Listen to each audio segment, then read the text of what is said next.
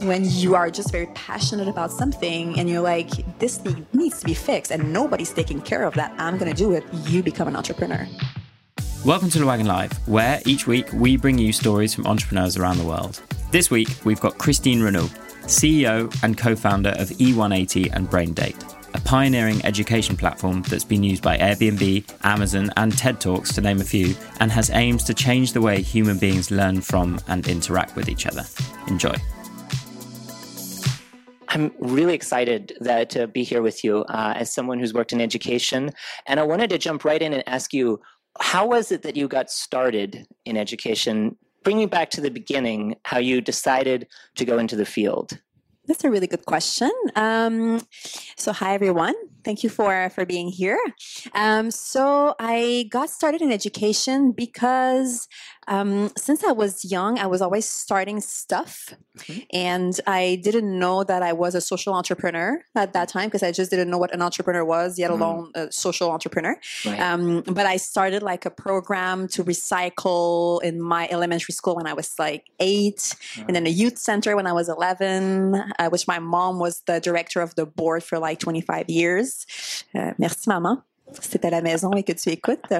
And then I wanted to do theater, and then I studied dance in Cégep, which is a thing we have here in Quebec, really fun. You can do all sorts of things. So I studied dance, and then I did a international development program, which was more kind of a community exchange program in Guatemala in 1999. And that's where I actually learned that the world was unfair and that I was taking advantage as a white woman living in the North of a lot of that. So it kind of like completely transformed my world, as I think if anybody here did the Québec Sans Frontières, you know what I'm talking about. So then I just realized, oh my God, like I have to contribute. I need to do something. I need to change the world. Like that thing, you know, when you're 18 and you realize that the world is unfair. Right. So I was thinking, should I go into like maybe journalism so I can reach a lot of people, or politics? Mm-hmm. And then I was thinking, or maybe education is a place where I should be, because if I was thinking about teaching what we call here moral, like morals. So it's kind of philosophy. And you have a lot of students when you teach philosophy in high school. So it's about like 250 students a year. Wow. So I was thinking like very mathematically, like if I touch with values of compassion and solidarity, 250 students a year for 30 years, and they go on and they touch like that amount of people in their life, like I think that's where I could have the biggest impact in changing the world. Yeah. So that's how I got interested in education. But then once I came back to education, I was like, oh, wow, that's how we teach our kids. Like that's what education is having people sitting down for 18 years, listening to what other people think they should be interested in. Like that doesn't make any sense. So then I become an activist in the education system. Right. So, yeah, talk to me a little bit more about the steps. Becoming an activist and getting in. You went to university here in Montreal, right? And when you graduated, did you have that feeling right away, or is that something that developed with time and experience? I think it really started happening when I was doing my student internships, my student teacher program. I don't know how you say it in English. Internships, you say in French. Yeah. And I was just there in front of the class, and I had to be the person saying like, Roland, enlève ta casquette, like remove your hat. Mais why, madame? Because you cannot wear your hat here. But I don't understand. Just because it's the rule. Madame, what will be on the test?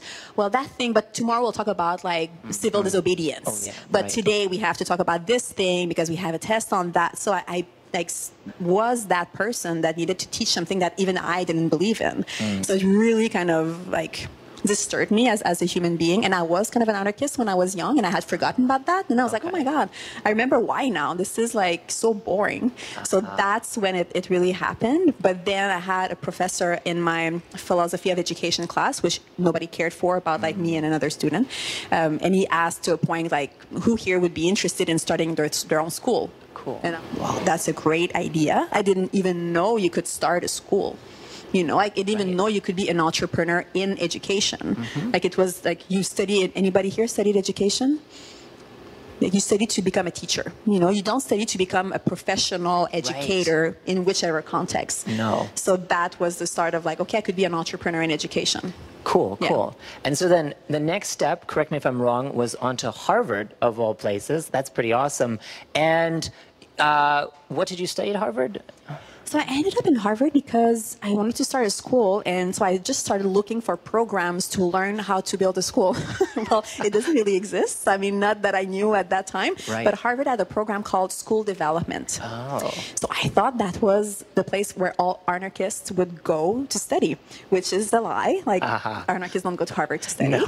I was the only one. And yeah, but it was more like a program to help independent school principals to rethink their school.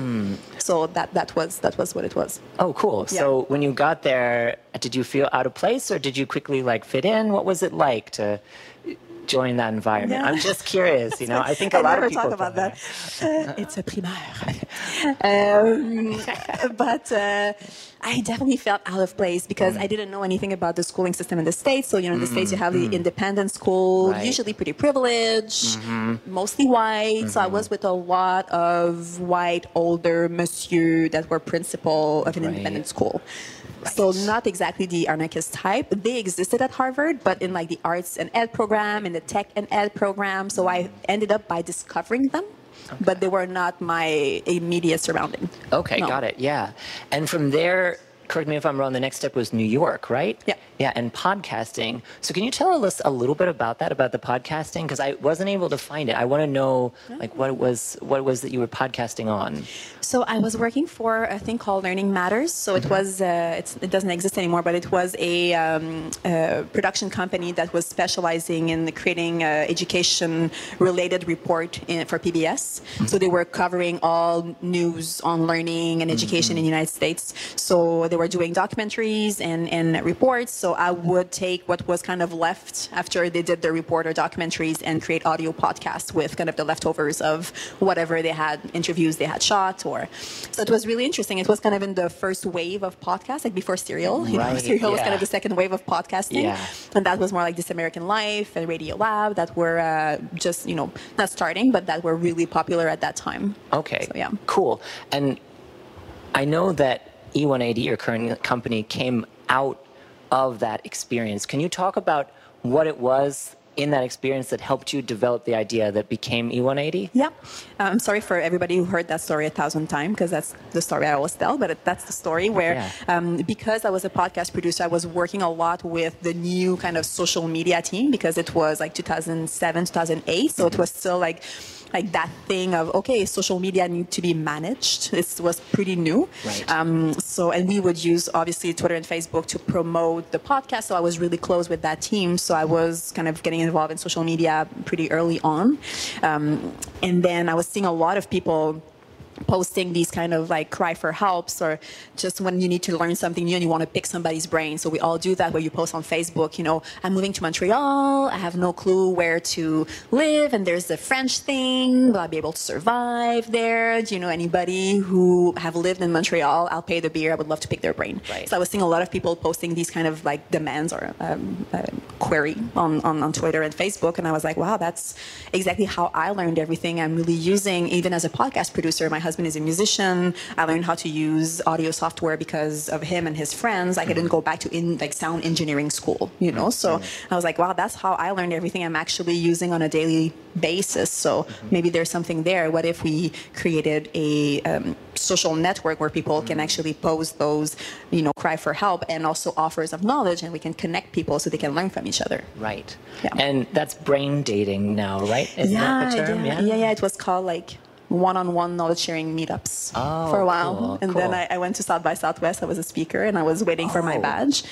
And I told the guy, like, yeah, so I'm doing this thing. Like, people can, you know, kind of create their profile online, and then they can post their offers and request for knowledge, but then they meet offline to share knowledge in person. And he was like, oh, kind of like a date? I was like, yeah, kind of a date, but it's not to find the love of your life. It's really to learn something. Okay, like a brain date? And I was like, yes. That is a great story. Yeah. I don't know. This guy one day will contact me because I tell that story all the time. So one day he will be like, hey, Where's my due? Yes. Right. But we trademark it. So I think we're fine. Okay, cool. Yeah, so that was 2000. When was South by Southwest? So we launched E180 in 2011, and then people could do knowledge sharing, one-on-one, face-to-face, whatever, meetups in coffee shops. Okay. But the brain date terminology, I think, came in 2014. Oh, okay. Yeah, it was always the same thing. It was just called a boring thing. I see. And were you still doing podcasting in 2011? No. Okay. No. I did that for like a year, and then my visa was expiring. Oh, no. Yeah. I know how that feels. Yes. Yeah. Yes. So I was like, am I committing for them to sponsor me and stay there for at least, 2-3 years just to, kind of contribute back? Okay. But I had the idea for E180, and I know there's a lot of funding here for people who want to start a business, and so I imported a husband, and we moved back here. Imported a husband. Yes. Congratulations. Thank you. Yeah. Thank you. It's a good one. Take me through the steps. I'm really curious. So that's 2009. You returned to Montreal. 2008. 2008. Okay. And E180 launched in 2011. That's a couple years, and I think there are some of us at Le Wagon, and maybe in the audience, and maybe watching on Facebook, who have their own ideas. But 3 years is a long time between idea and reality. Can you talk about those early times and what it was like to try and make that into a reality? Because I think a lot of people want to know. You have really good questions. Yeah, I don't have those questions a lot, so I don't have my prepared answer. So it was really interesting. So when I had the idea, I came back, but I was not a tech entrepreneur. I always say that technology for me was just a way to scale something that we were doing with Excel. So just like becoming a tech entrepreneur, understanding how you build technology, like finding somebody. I was not, and I'm still not a developer. So finding the right person. There's all these people in the world that have a great idea looking for a tech co-founder. I was one of them. So like finding that tech co-founder, and then the whole, tech startup scene, like very VC driven, Pretty Boys Club, and I didn't really identify with that, but I didn't understand why. And then I discovered social entrepreneurship, and I was like, oh, this is a bit more me. Okay. But then there was the ed tech thing, and I'm like, but I don't want to work in schools and give them iPads, which a lot of ed tech was at that point. Just like, oh, give the kids a bunch of iPads, and then they'll learn better. So it kind of took all of that to say that it took me a good amount of time just to define myself as an entrepreneur and define the project and the revenue model. So to a point, I just ran out of money. Like I was thinking and spending money on like rent and then no revenue. So I got a job at INM, Institut du Nouveau Monde, for the Montréalais ici. And that was actually pretty an important step in my entrepreneurship journey, because I could kind of rebuild the financial and mental health by meeting human beings and not being alone in my house thinking about this idea, and like making money, learning, prototyping some of the ideas that became E180. Okay. Sometimes like taking a job as an entrepreneur is the best thing you can do, to learn and to like get back your financial ground as well. So that was for me really pivotal in my journey. And then we started prototyping what we call the knowledge markets. So we would do that thing with a theme, so like social entrepreneurship, and then have 4 chalkboards, and we would take people's offers and requests and write that down on the sub team, and then pair people for brain dates. Okay, so that was kind of the early prototype stage of that idea of knowledge sharing around certain topics. Got it. Yeah. And actually, I want to back up for a second. For those who are less familiar with social entrepreneurship, what is that as opposed to regular entrepreneurship, or you mentioned the EdTech community as well? Just help us understand what that means a little bit more, if you don't mind. Yep. There's different definitions of social entrepreneurship. I think the most common one is an entrepreneur that uses the kind of leverage and tools of business to create systemic changes. So that I think is the most common definition. The way I see it for me as an entrepreneur is the idea that revenues and profit propel impact and my social mission. So profit for profit or revenues for revenues is not what I aim to do with my life as a human and as an entrepreneur. Right. For me, making money is extremely important because it's the blood of my business, and my business is my vehicle to changing the way people learn throughout the world. So that's how I see and think about entrepreneurship and social entrepreneurship. Got it. Cool. Thank you. All right. So 2011, E180 is born. Yes.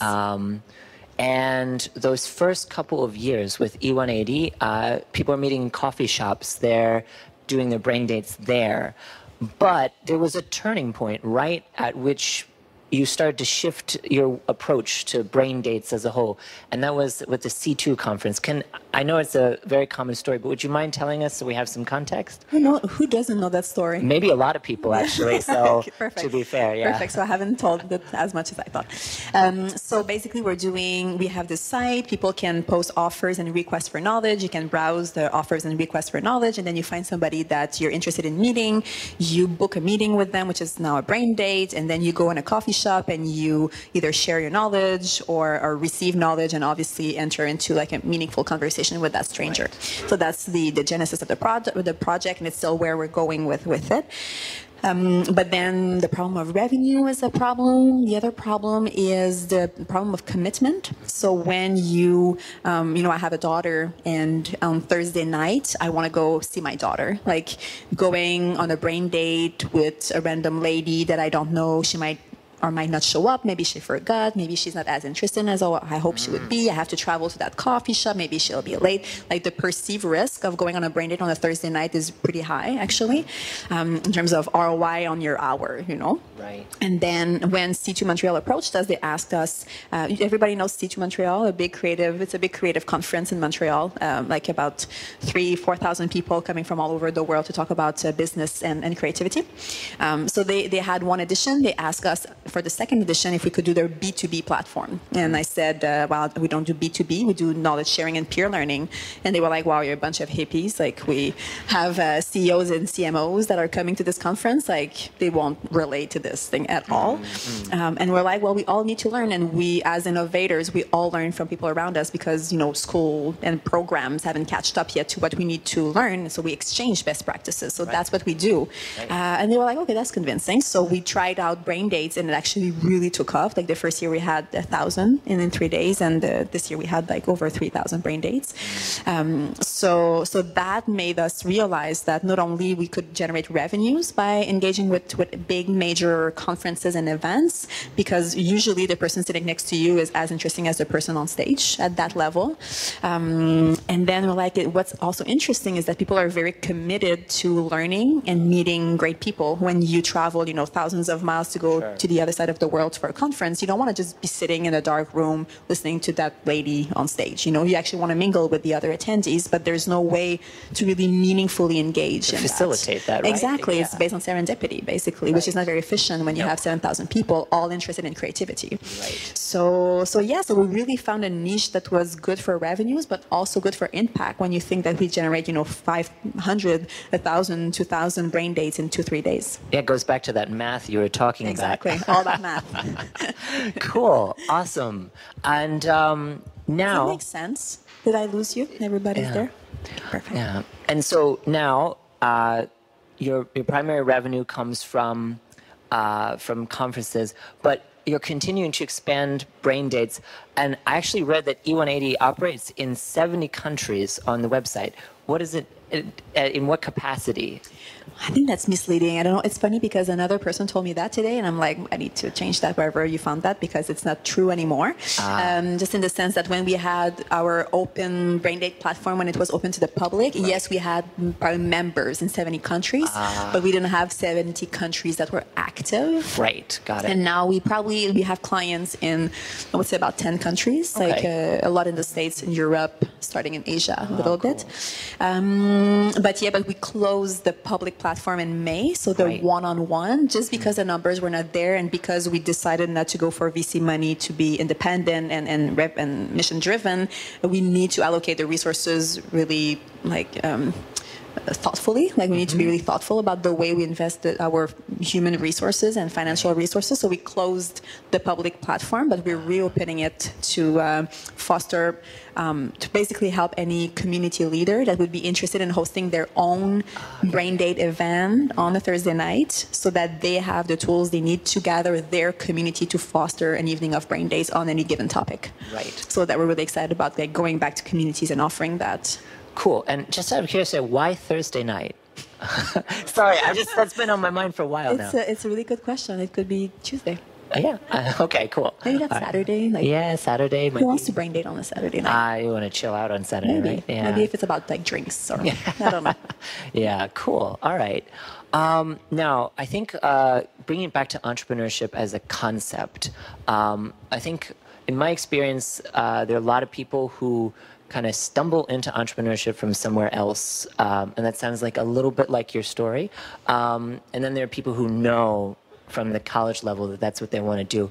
For those of us who stumbled into it or kind of walked into it from somewhere else, what would you say are some tips you have? I mean, I think we can draw some of it out from what you said, but what are some top tips if you realize, hey, maybe I want to be an entrepreneur? What are things that you should be thinking about and holding on to as you go through that process? That's a really good question. I think it's kind of, I don't know how to say that, but I think that people who studied are interested in something else rather than being interested in entrepreneurship have an advantage because you have a passion. You're passionate about something. You know something deeply. You care deeply about something. You know the challenges that this field is facing, so you can propose a solution and answer. You know, you can propose something new to a conversation is already dear to your heart. Whereas I think when you want to be an entrepreneur, but you don't have an idea that is powerful enough that it will, you know, sustain you and your motivation for 5, 10, 15 years, I think it's more difficult. You know, I know a lot of people are like, I want to start a business, but I don't know what. Whereas when you are just very passionate about something and you're like, this need that needs to be fixed and nobody's taking care of that, I'm going to do it. You become an entrepreneur. Right. You know, and you can do it in other ways. You can be an employee in a company that is very close to your values and where you can be paid to, you know, to solve a problem. But if you feel that that opportunity is not there, that's when you create a business. So all of that to say that I think for people who didn't know, never thought they would be entrepreneurs, I think that if you can deal with the risk and the uncertainty of being an entrepreneur, but that you're very passionate about something you want to fix or something you want to contribute to the world, I think you're in a really good position. Right. And yeah, you talk about the risk and uncertainty.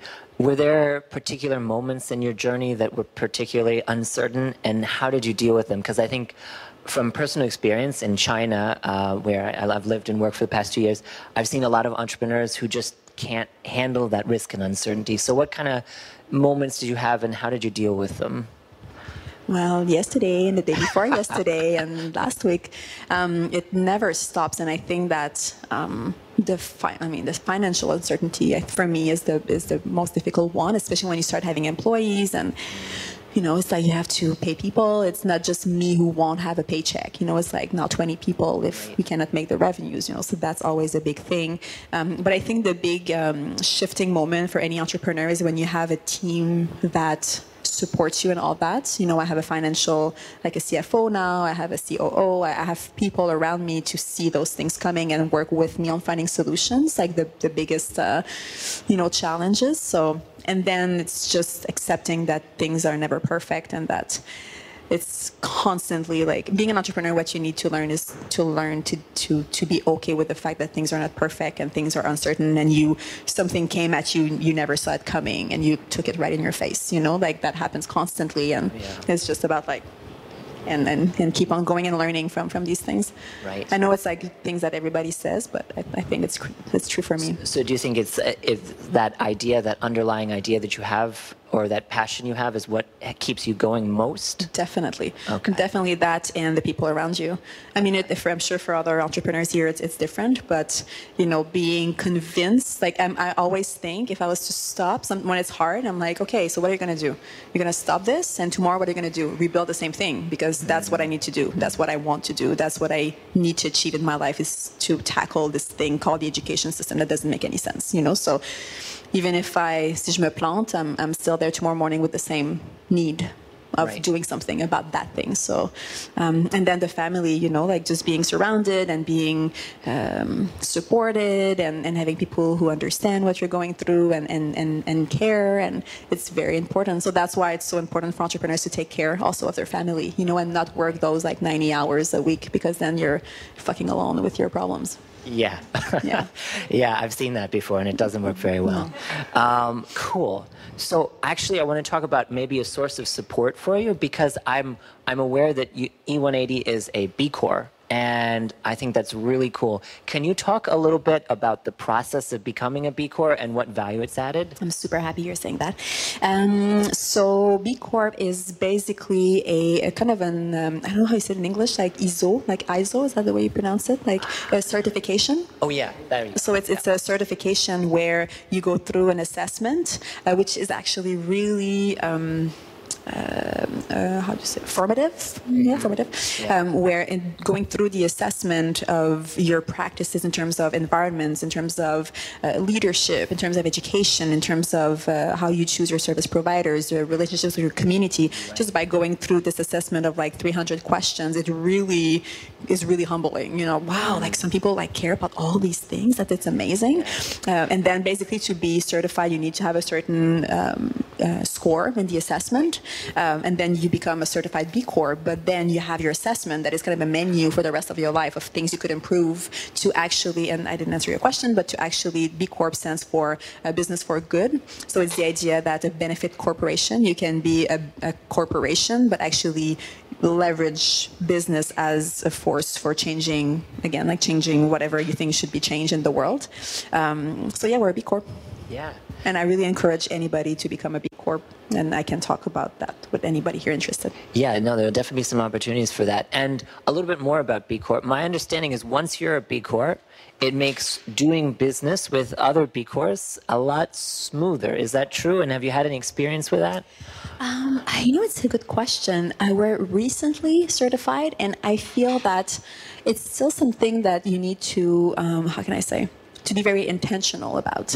You know, like we're a women-owned business. Okay. And do I really like keep an eye out for service provider that are women to support women-led businesses, for instance? No. You know, but I happen to have a lot of service providers that are women. Okay. But am I intentional about that? Not really. You know, so it's the same thing I think for B Corp, where you have a repertory. I could go and look, and we don't really do that. Right. So it still takes that will and that intention of being, again, like very intentional about the way you choose your service provider or you achieve, you know, your operations. Right. No, that makes sense. I only asked because I was at a B Corp meetup in Beijing, nice. And we heard that Ben & Jerry's had partnered with a random brewery that was also B Corp, and they made ice cream together. Awesome. Beer ice cream. So I guess the potential's out there. What was it called? I don't know the name. But it's always the best part of the ice cream. Yeah.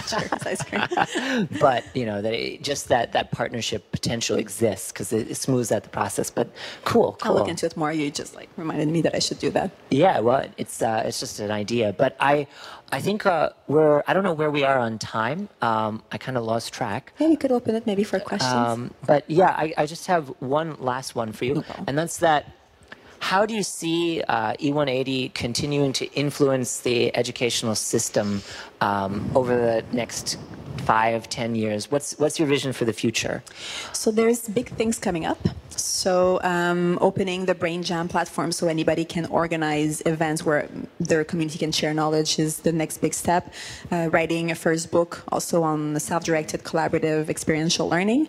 And something I'm super excited about is we're actually going back to my will of starting a school. So we're starting a school. We're working now on starting a first school in 2020, probably. 20. And then creating a foundation where we can actually support any human being who would be interested in starting a school where meaningful learning happens. So that's the future, changing every school. Cool. All the ones that don't support kids' happiness and adults' happiness. Thank you so much. Pleasure. And thank you again for everyone for coming and on Facebook.